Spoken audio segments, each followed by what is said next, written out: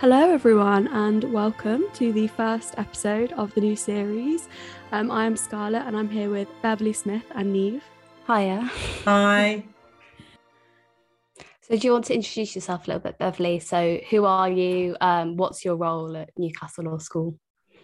So I'm Beverly Smith. My job classification is lecturer in the law school. My real specialism, or my favourite thing, is criminal law, as you both know. But I also teach elements of LIM to stage 1 students as well. My administrative responsibilities are primarily transition. So I'm in charge of pulling together the induction programme and also outreach, school outreach.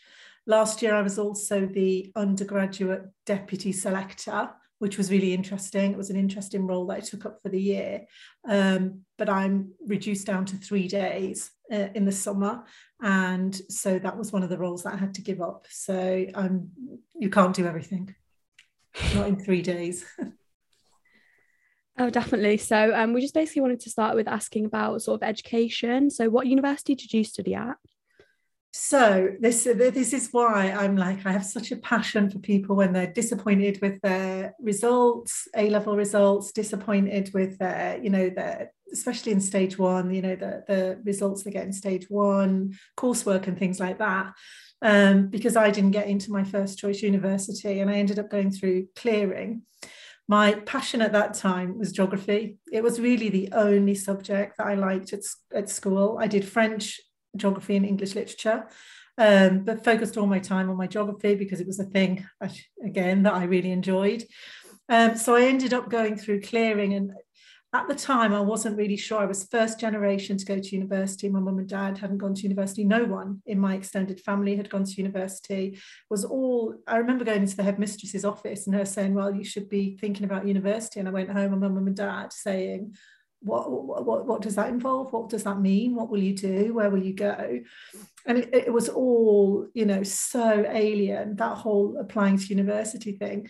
So basically I just ended up in clearing and it was such a bad system, back in the 1800s when I applied to university. It was all done on paper and you had to have your documents sent in the post to the next.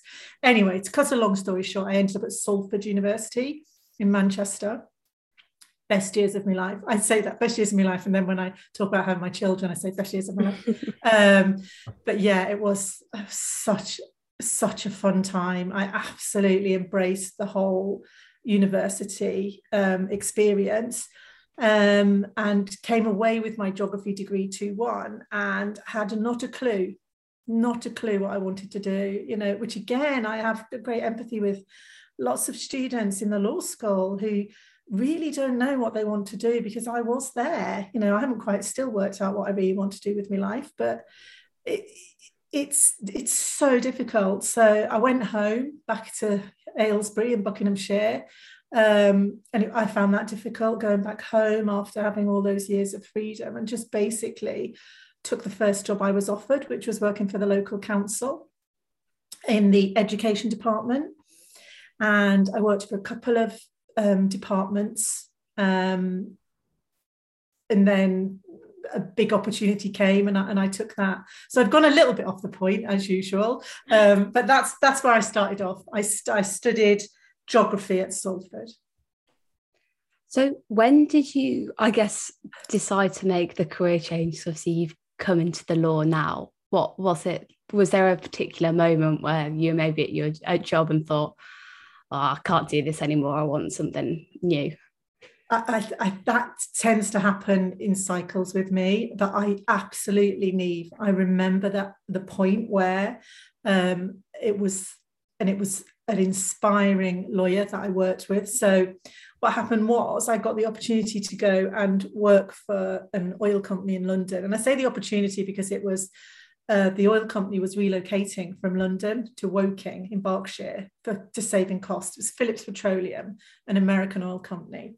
And at least 50% of the staff did not want to relocate, did not want to leave London. So they had this massive vacancies. And a friend of my dad was a recruiter, and he said, send, because I was a bit bored by then, send your CV in. And, I literally just got given the job. It wasn't a proper interview or anything, because they were desperate for people. And I worked in the contracts. So I'd worked in contracts, and then I'd worked in contracts again, and sort of like developed my knowledge and understanding of contract law. And then I went to this oil company and was in London a year, which again, happiest year of my life. It was brilliant being in London for a little time. And then relocated to Woking. And this guy that was the lawyer that I worked with I negotiated and drafted onshore and offshore oil contracts. So the helicopter contract that took the guys to the oil rig, the seismic things that worked out whether there was any oil or gas in the North Sea, catering contracts on the oil rig, that sort of thing. So I worked very closely with a lawyer. He was called Jens Bertelsen, and never forget him. And he said to me, I would go back to him and say, this contract, there's like a bit of a thing here, and this contract, and he would go, you're just wasted. He said, and he absolutely encouraged me to go back to school. And I was 28 and ended up moving up to the northeast for love. My husband was from Darlington, and we were getting married, and he'd had 5 years in London, and he'd had enough. And I didn't care where I was, so ended up coming to the northeast, getting a job in contracts, back with a council, North Tyneside Council, and then went back to night school. And I did A-level law, first of all, just to be sure. So I did A-level law at Gateshead College when I was 28, 29. And then just loved it, absolutely loved it. And then did the CPE, which is obviously the GDL equivalent, CPE part-time at Northumbria over 2 years, and had my daughter at the same time. And then went so I was still working and studying and having children. And then I did the LPC part-time over 2 years, had my son, and was still working. So yeah, the attention span of a gnat, people say you've got this work ethic, and it's more like I'm so easily bored. So yeah, and then it took me 3 months, and they hadn't had a trainee solicitor at North Tyneside Council where I worked for forever. They just couldn't afford trainee solicitors. And I literally went, hello, please, can I have a training contract? Hello.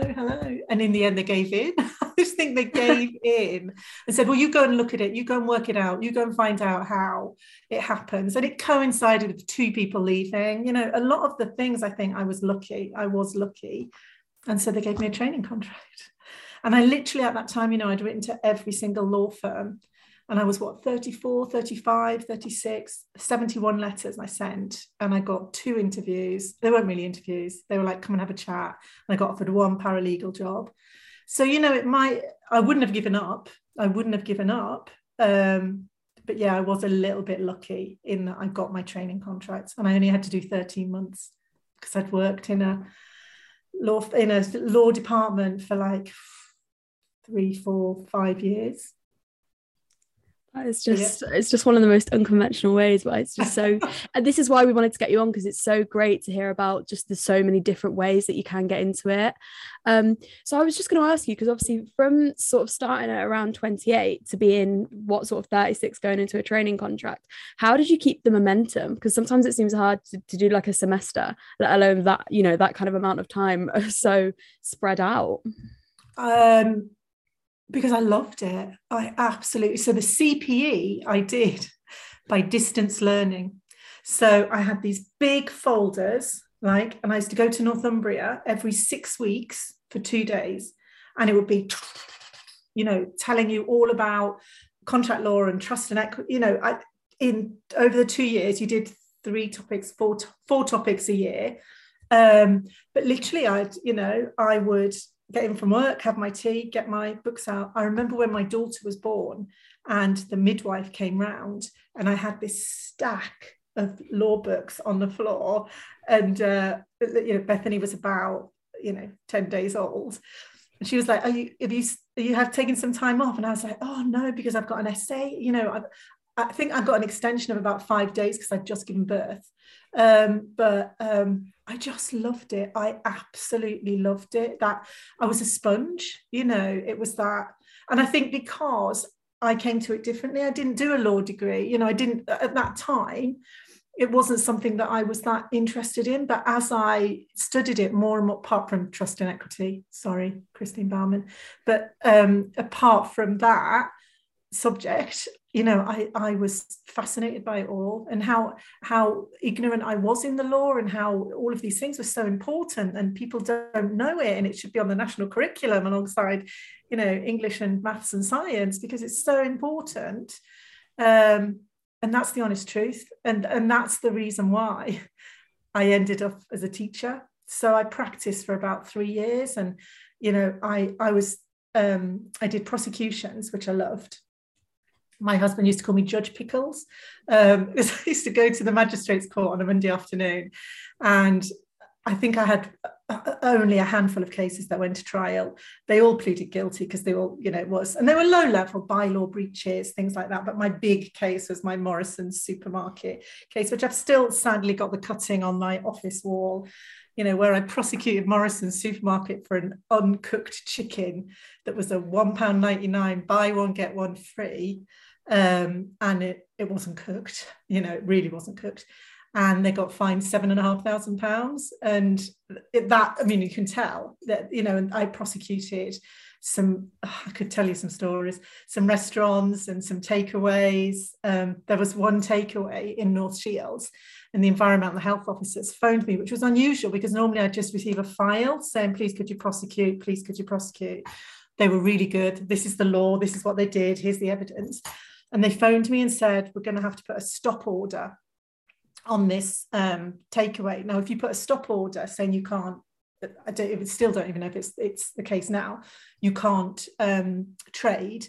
If you're found afterwards to have done that wrong, you have to pay for all of the profits they've lost. So it's very, very rarely did we put stop orders on restaurants and takeaways and places like that.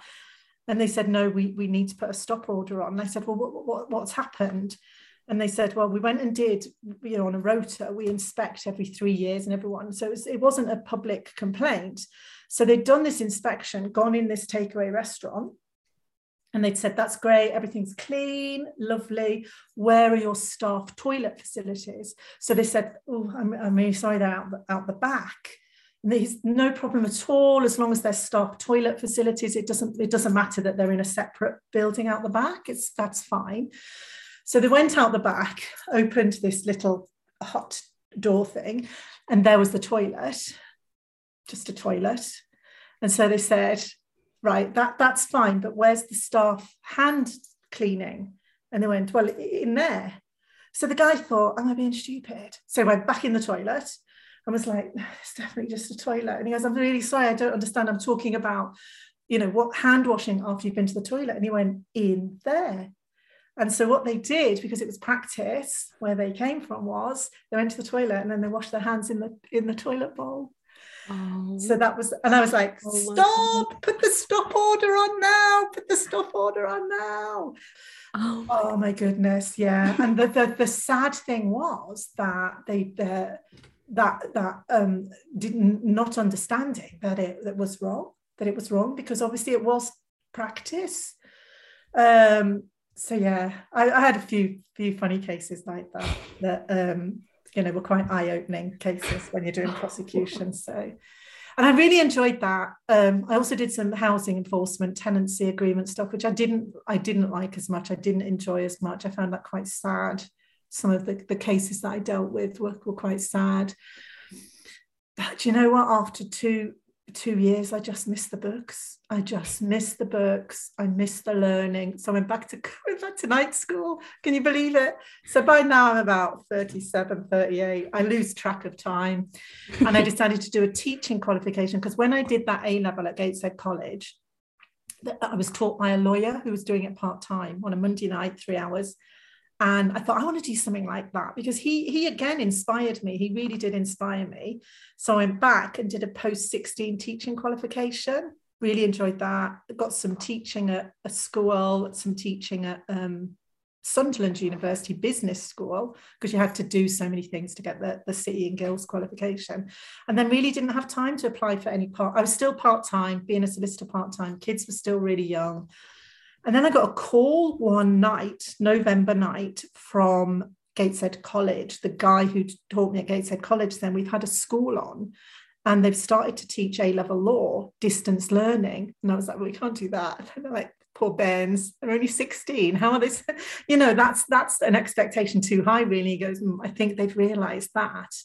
But they've got nobody to support that online provision in the school.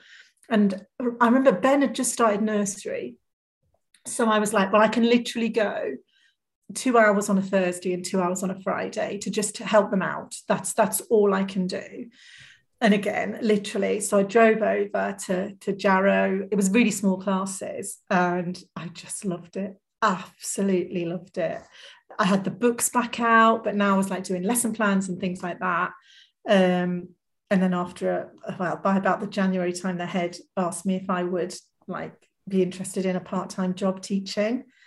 So I came home again and said to my husband, I think I might change my career again. But he's always been really supportive. So phoned the Law Society and said, I'm thinking of doing something really stupid. Like, I'm thinking of like giving up being a lawyer for a little bit and just doing this teaching for a while. I thought to like get it out of my system, really. And they said, that's fine, absolutely fine. You just have to like get a practicing certificate again, you know, when you decide you want to be a lawyer again. So I went back to the school and said, yeah, I'll do it from September. I'll do it. And so that's what I did. I started teaching in 2001, 2002. Yep, part-time A-level law teacher. Wow. And I think we heard as well, I think from, I don't know if either of you watched The Night with Adele, how important it is that you have teachers who love teaching and they love their subject that they teach. And it sounds like you would have been a really good teacher because you really, really loved it. Well, do you know, I am a bit of a show off sometimes, like me Morrison's case, obviously, world famous case. But when I was at the school, we had the best boys A-level results for a comprehensive in 2005, 2007 and 2009. So we got the best boys A-level results. And the truth is that a lot of that is because I was a lawyer. And, you know, the person that then the second year I was there, 48 people applied to do law. So it went from 3-5 literally to like, and it was huge, the numbers. I think the most I ever had was something like 70 in lower six and 50 or 60 in upper six. It was huge. Was because I was a lawyer. So I understood, you know, you get law being taught and very well, you know, don't get me wrong, very well by history teachers and politics teachers, people with degrees in those subjects. But, you know, I could take my Morrison's case and say, well, this is what, you know, this is what a prosecution is, and this is what this is, and, you know, this is what a jury does and whatever. And I would bring my real life examples into the classroom. You know, we did the mock trial competitions every year, which again, they absolutely loved. Yeah, so I did and still do absolutely I love my subject. I think that's the one thing is like, I absolutely love the subject because it's every day it's different, it changes. And also I love teaching. And actually the reason why I ended up leaving the school after 18 years was because, you know, as often happens in education, is you do really well, so you get promoted, and you do really well, so you get promoted. And every time you get promoted, you teach less because you're then part of the senior leadership team. And, you know, I was head of sixth form for 6 years, and then I became acting deputy head. And my teaching was massively reduced, and, you know, I missed that, you know, and actually but I didn't have the time to teach because I was doing all the other things. But that's often what happens in education. You do well, you get promoted, and then you teach less. Yeah, so that's again really interesting. So what was your with the head of sixth form thing, what was your kind of main goal with that, you know, when you kind of was offered that job and you thought, okay, this is what I'm going to go and do. Why was that, and what the main kind of motivation for going into that role? What was it that you wanted to achieve? It's a good question, because, you know, I said I love teaching. By the time I'd got to about 2008, 2009, the law department was huge. We'd already won the best results in the country twice, you know, for boys. Don't know what the girls were doing, mind. The shocking. But I needed a new challenge. I just needed a new challenge. I needed to do something new. And, you know, I applied for a couple of head of sixth form jobs, but I was older than most heads of sixth form, you know, for those sort of, you know, careers and whatever, because as you said before, my career route is not the usual one into any of the jobs that I've done, really. You know, getting into teaching, not normal getting into teaching at 37, 38. It doesn't, although it does happen a lot more now. But I don't know if you had the system, the ALPS system that set you targets, or the ALICE system. So when you entered sixth form, did you have a system that set you predicted grades? How did they predict you what you were going to get for your A-levels? Did they tell you what the system was? As we're based on, we had, I think my year was maybe the first or the second year that scrapped AS levels, counting towards your final A levels. And so instead of doing ASs, because even though you could still sit them, there wasn't really much point. Our school ran our own end of year exams. They use those cumulative exam results from over the year, and also they might bump it up a bit if they felt like you had not perhaps met your potential for a variety of reasons in the exams. So that's how they did. We used this system called ALPS, and it's a national system whereby you put the students' GCSE grades into this algorithm system, and it predicts a grade. Okay, so we use that to set the targets, and they were challenging. So if you've got your target event, you're in the top 25% in the country. Now, when I was head of law, one year I was the top performing school on ALPS. They told me, because I used to go to the conferences every year, I got 1 on ALPS. But we were always in the red. So we were always 1, 2 or 3 on ALPS, which was your target. But other departments weren't. Other departments in my school weren't ALPS red, and some were ALPS neutral and some were ALPS blue, which is in the bottom. And I wanted to see whether my teaching techniques, teaching and learning techniques, everything that I did, whether if I was head of sixth form, I could get, that was my target. To answer Scarlett, your question, my target was to replicate what I'd done in law to the sixth form, because I loved that school. It was just the best school to work in. And, you know, I did, after I think 4 years, the school was ALPS, got an ALPS red, which meant it was in the top 25% of comps in the country or whatever. So you can imagine what happened then that's when I was like, oh, I need to do something else now, because I'd like ticked off that challenge for myself, you know, and I'm not saying that I did that. It's teamwork. Everything is teamwork. You know, by the time I'd become head of sixth form, I had 2 people working in the law department. You know, it went from me part-time with 8 students in the sixth form law team to 125 and three law teachers.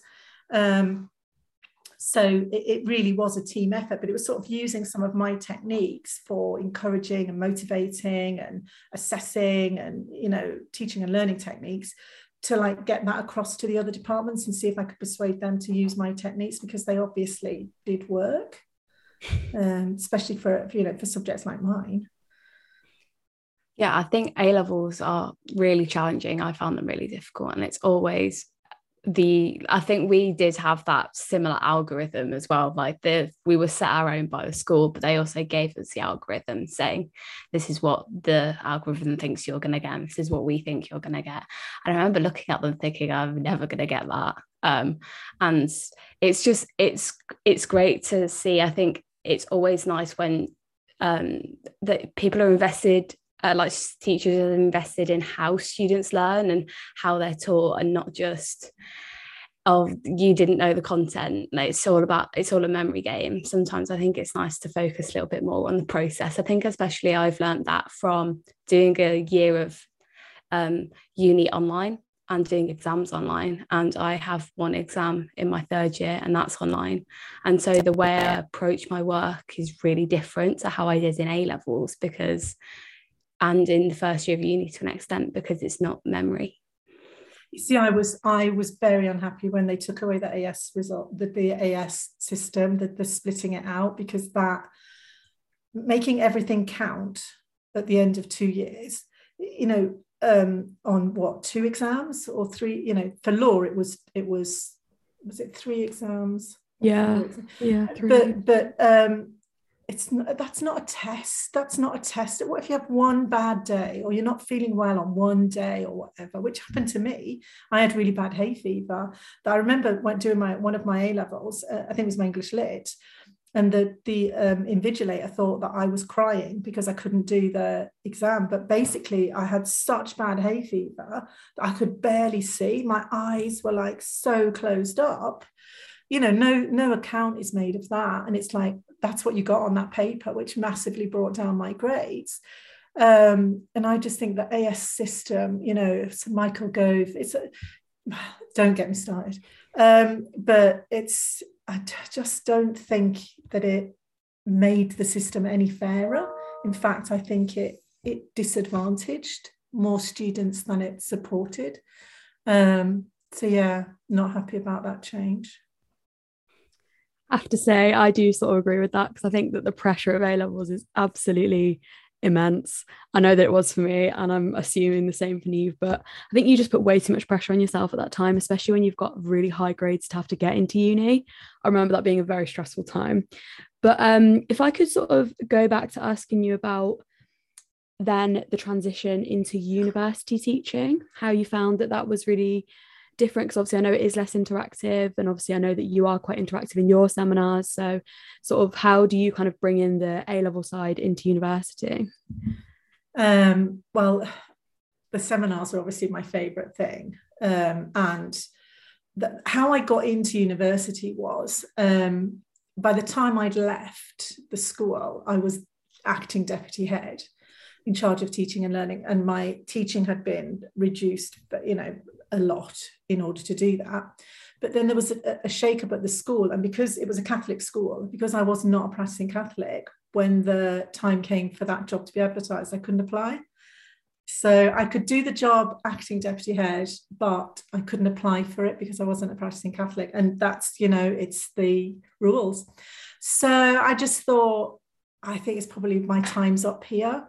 I didn't want to go back to being head of sixth form. I didn't want to, I just thought that, I want to do something else. There's another challenge for me somewhere. So, I decided to take voluntary redundancy. I applied for it and I got it, and then sat there for a few weeks thinking, right, okay, what am I going to do?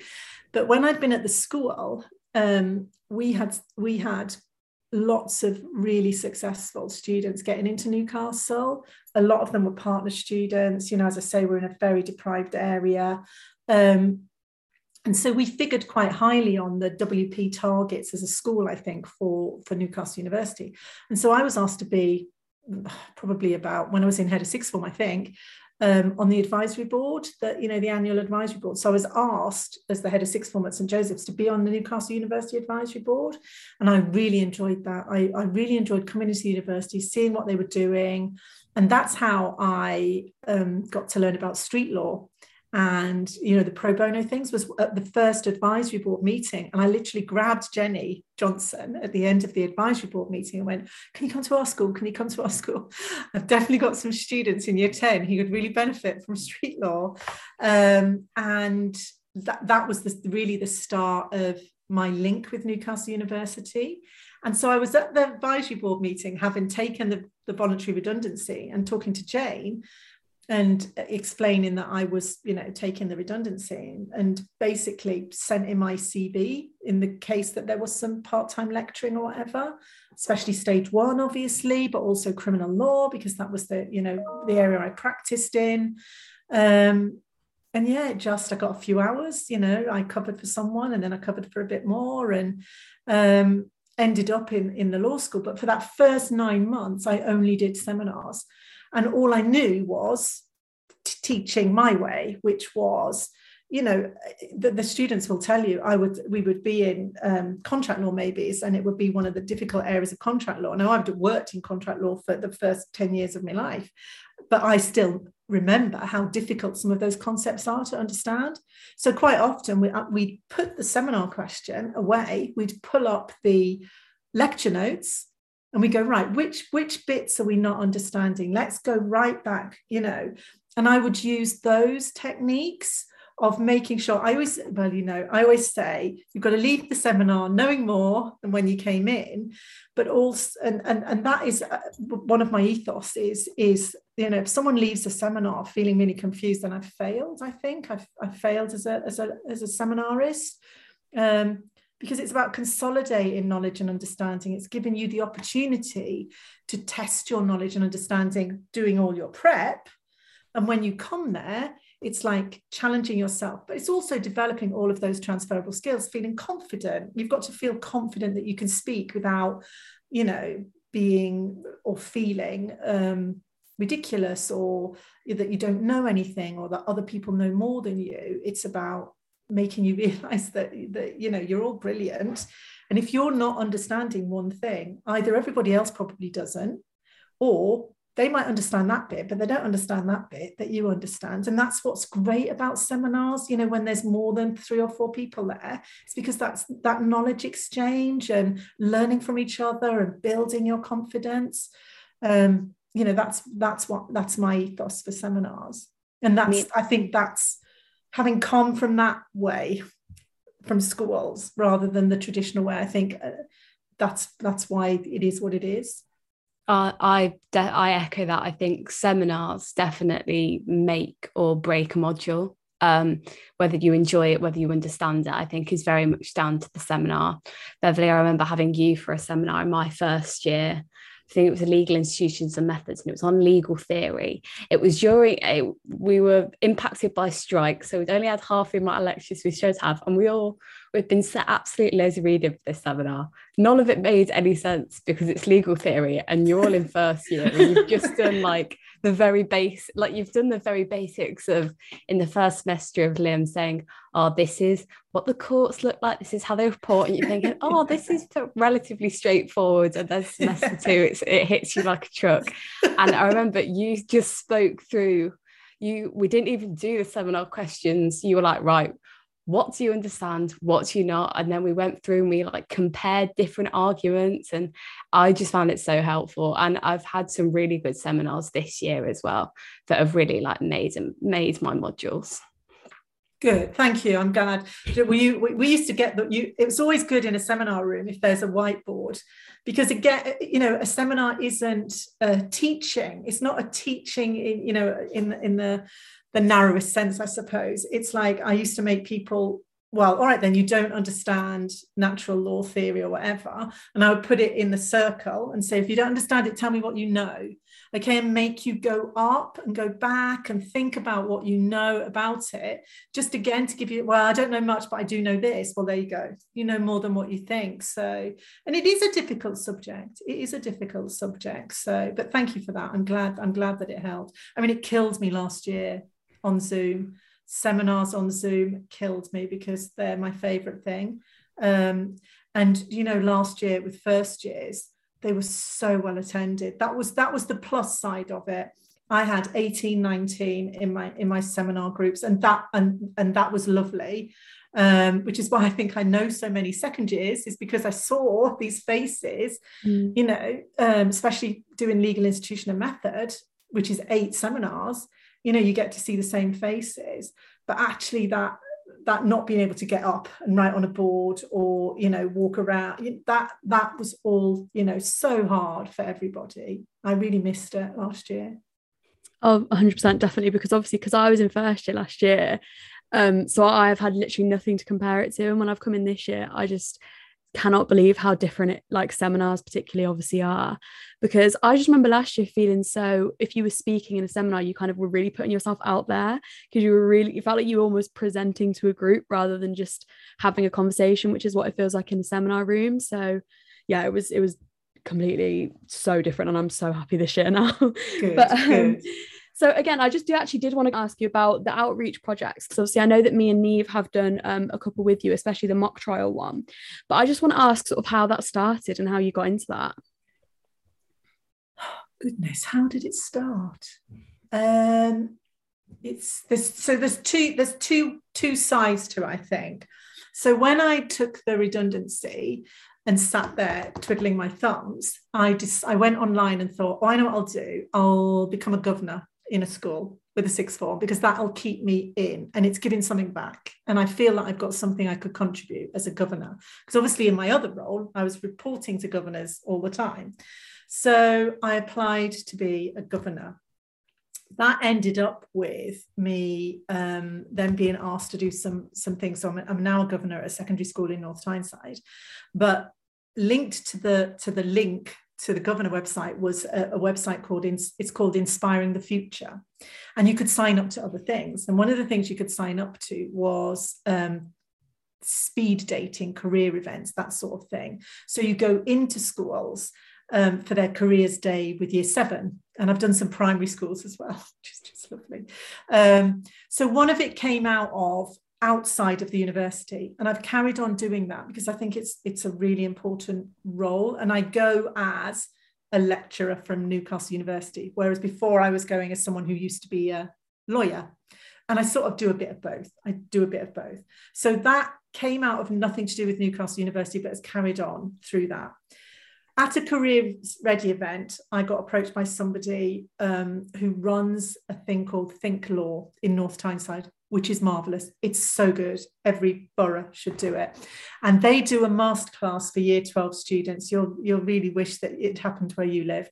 So they invite all of the students in year 12 in the borough state schools to apply to do a masterclass in law. And over the 2 years, or 18 months really, they get to do 6 or 7 masterclasses. So I was asked if I would do one of them. And I said, oh yeah, come to the university and we'll do a bail application. So it was whatever.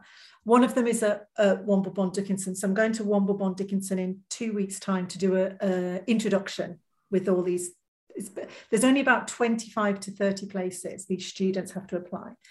And I'm going to be talking about how to be a solicitor and how to be a barrister. But the mock trial comes out of the Central Teaching and Learning Group in the university had won a bid for some money from the Edge Foundation.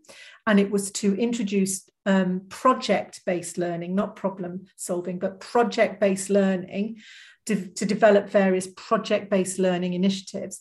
So I met with the central research team and said, and we chewed over some ideas, and eventually we came up with the idea that a 6-week mock trial project might work. So they then found me a school or college to work with, which was Hartlepool.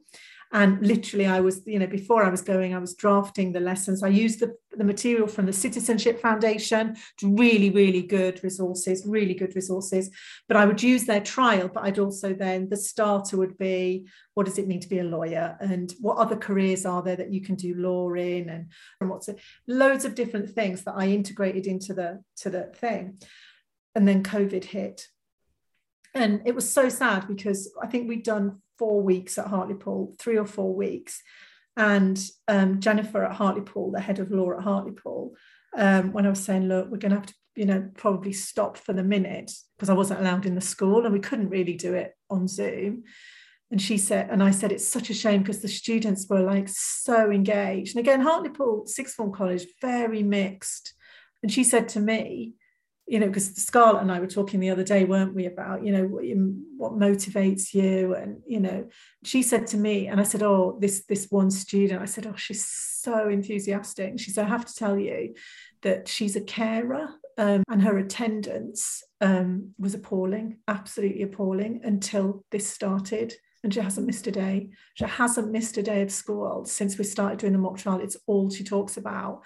So I say to Scarlett, that's why I do it. You know, I don't do it as a recruitment thing. It's no way is this a recruitment thing. This is an engaging, you know, to try. She could easily have a good career in law. She's got a difficult home background, but you know, that might have sparked her. Look at me, who knows? At 28, she might go back, and you know, so that's why I do it. I do it because I love it. I love being back in a school, but also some of the students in the schools that we go to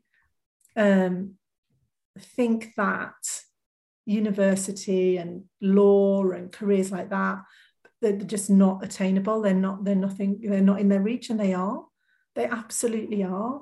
The mock trial competition has got a really firm place in my heart. We ran it at school. We entered the competition, and no one I knew did law. It was kind of, you had friends in your class who had parents who were lawyers, and that was, you didn't know anything else about it. And then signing up to do the mock trial, you know, I had a teacher say, oh, you should sign up, you would be good for it. And I was thinking, I don't even know what it's about.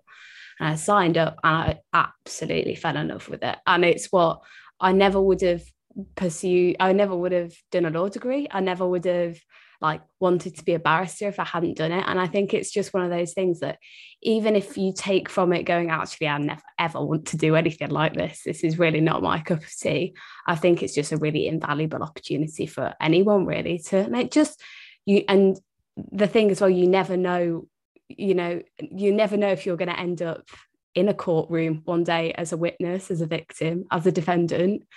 And having at least a little bit of knowledge, a little bit of insight calms the nerves. It makes it a lot less foreign, because I think sometimes it feels very foreign if you're not in it and you haven't experienced it. Wasn't it the most scariest day of your life in sixth form? But also, did you not go away thinking, I want to do it all over again? I want to do it all over again. My students some of them would be shaking. They were so, because it's before a proper judge in a courtroom, you know, it's all of those things. You've been practicing for months to do it, and then it all comes down to that day. And sometimes I couldn't watch. I would have to sit. I go, I'll watch the bags, and because I just couldn't. I was so nervous for them. Well, you're walking around a court on a Saturday morning, all dressed up, and you're 16, 17 thinking, I shouldn't even be in here, never mind pretending to be a barrister. And then you have to go into a court and you've got a real judge, but everyone else is students. It's absolutely terrifying. But I keep doing it. We do the advocacy competition. We keep running them. We keep doing them. So there must be something that's bringing me back, even though I'm terrified. I love the rush of getting it right, of asking that question, and the witness who I'm cross-examining going, ah. This is what I like about so obviously with the mock trial, Hartlepool didn't work, and then Josh Jowett had developed this really good working relationship with Excelsior. And with me being then given outreach, really sort of the overall outreach person, we agreed that I would then try and remake this link with Excelsior. And this is what I offered them. I said, what do you want to do? This is something that I tried to do with Hartlepool, and they were really keen. And on that first, even the first couple of meetings, there was again a girl. But the second thing she said was, my dad says it takes you 7 years to be a lawyer, and and that's why the next week I did all the different routes to, into the law, and what you could do and how you could get in and work, degree apprenticeships and all of those different routes in. And then last week we got to questioning, cross-examination and examination in chief. And she'd been someone who'd been a bit like this. She's a bit too cool for school. She wanted to be there. I'm not 100% sure what her motivation was. A lot of them do criminology, a BTEC on criminology. That she was brilliant, absolutely brilliant. She got into character. Was she the defendant? She was the defendant, I think. She did not buckle under cross-examination. And Niamh, I know exactly who you're talking about. Under cross-examination. No, and I think the witnesses make it as well. I think if you've got a really nasty witness, someone who's really not willing to budge at all, I think that makes it even more exciting. Yeah, it does, but it's hard, isn't it? It is hard knowing when to just stop and move on. Yeah. Yeah, I wish I'd been part of that now. It sounds amazing because it was never something that we did at our school, but obviously I think it sounds like an amazing opportunity. I think that's, Scarlett, I think that's the trouble. So like in Newcastle, you have to apply to get in, but loads of schools apply and there's only so many. You know, on the day, I think we had 12 teams and there's 3 rounds and whatever. And it takes the whole day from like 9 in the morning till 5. But that's 12 in the whole of the Northeast area. But yeah, it is unfortunate because you didn't have that opportunity. Yeah, definitely. But I think to be honest, for any students, it's a really interesting, well, we say that because we're law students, but I think for us, I think a trial is just always interesting. Everyone loves to watch TV about a trial, don't they? It's the interesting side of what we do. So it's definitely such a good thing, I think, to spark that interest. I was just going to say, so I tried, because we were a little, because I wanted to encourage more people to do it, I introduced a court reporter as well and a court artist. And I said to the head of sixth form, look, if you've got an art student or some art students who want to come on the day that we do the trial in the mooting room and sketch it, or you've got somebody who wants to do journalism, because what that is a paragraph on their UCAS application, isn't it? It's like, I did this, I went there, you know, it was great and whatever. And it is giving people those opportunities, which is, for some people, are really difficult to get. They're really difficult to get those opportunities to have anything to say, especially in a COVID time when, you know, there's no work experience for, you know, in our school it was year 10, you all went out on work experience, and if you didn't manage it you went in year 12, and all of that has just gone by the wayside. Yeah, I think that's everything we want to speak to you about. Thank you so much for coming. Yeah, thank you, Beverly.